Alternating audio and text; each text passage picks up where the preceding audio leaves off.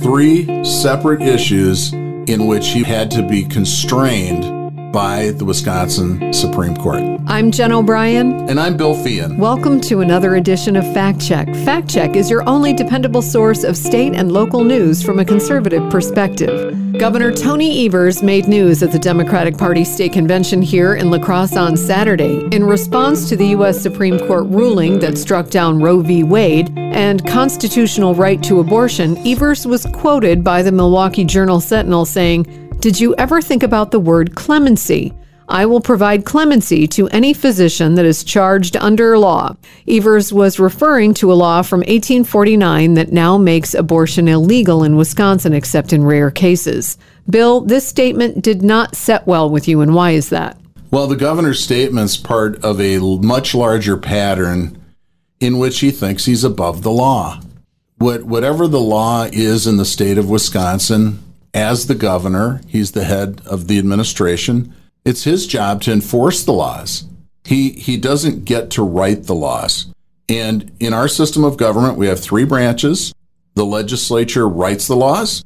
The executive branch, which is headed by the governor, is charged with enforcing the laws.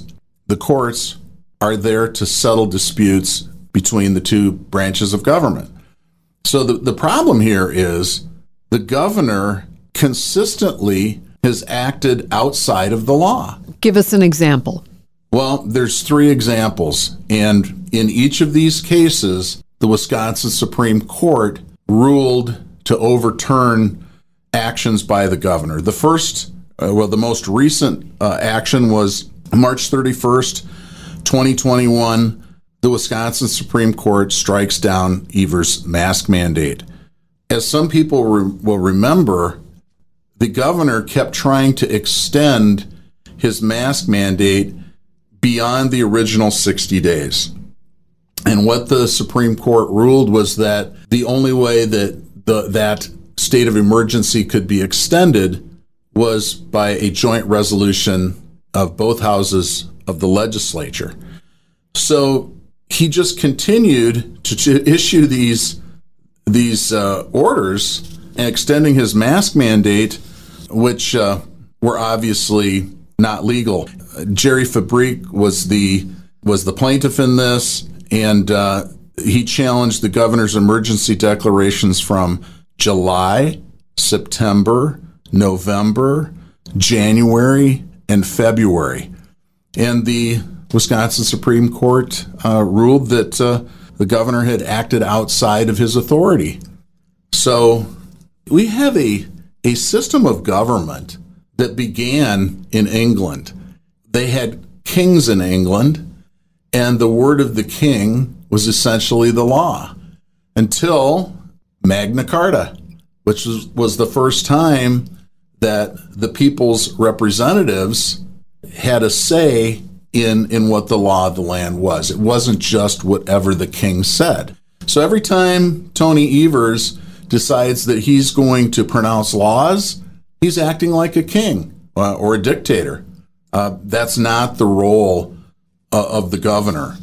In July 10th, 2020, the Wisconsin Supreme Court ruled that Evers had made illegal vetoes in the state budget. And some people may recall some of these vetoes that he made.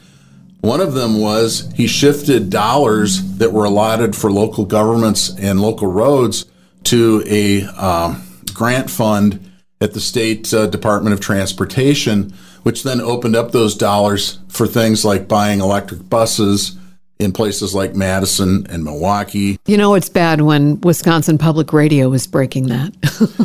Right, and when they're finally saying, okay, enough. Right. The other thing he did in there was he changed the definition of vapor products. So he thinks that he can just by royal fiat determine what the definition of a vapor product is.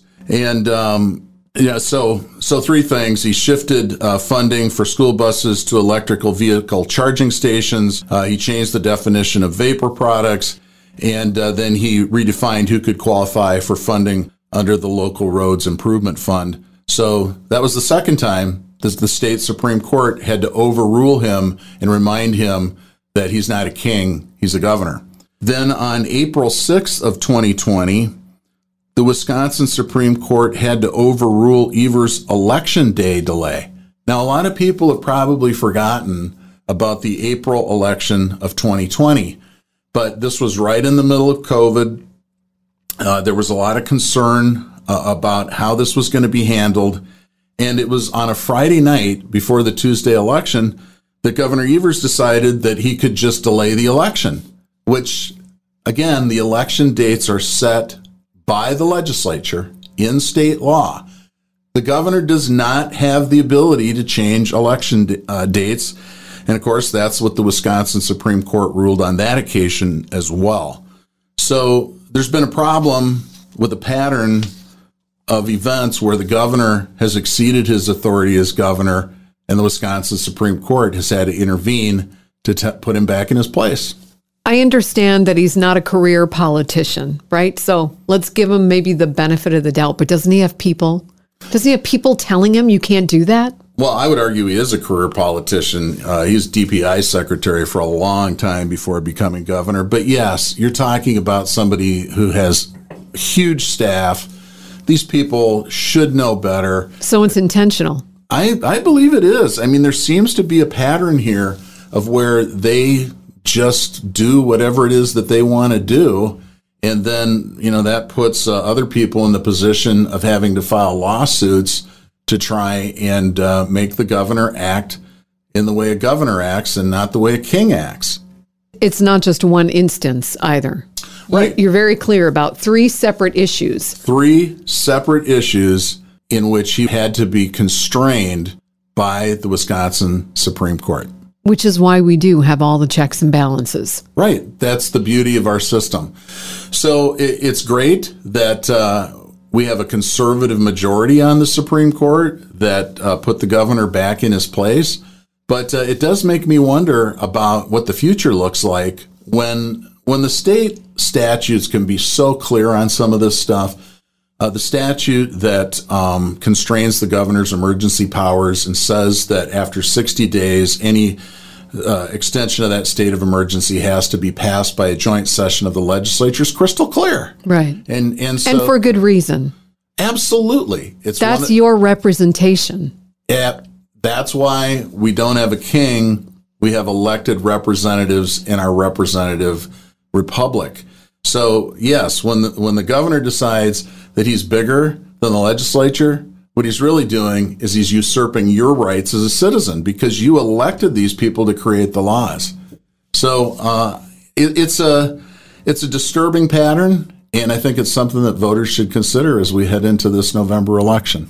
And if they want to learn more or voice an opinion about what's happening in the state of Wisconsin, where can Fact Check listeners go? They should go to the App Store, and they should download the WIZM News app. And guess what? You'll be able to not only listen live to WIZM anywhere, if you're traveling anywhere in the country, you can listen live through the WIZM app. And most importantly, that's where you can find Fact Check with Bill Feehan and the fabulous Jen O'Brien. You can also join the conversation on our Facebook group, Fact Check WIZM with Bill Feehan, and voice your opinion. I'm Jen O'Brien. And I'm Bill Feehan. And this was another episode of Fact Check.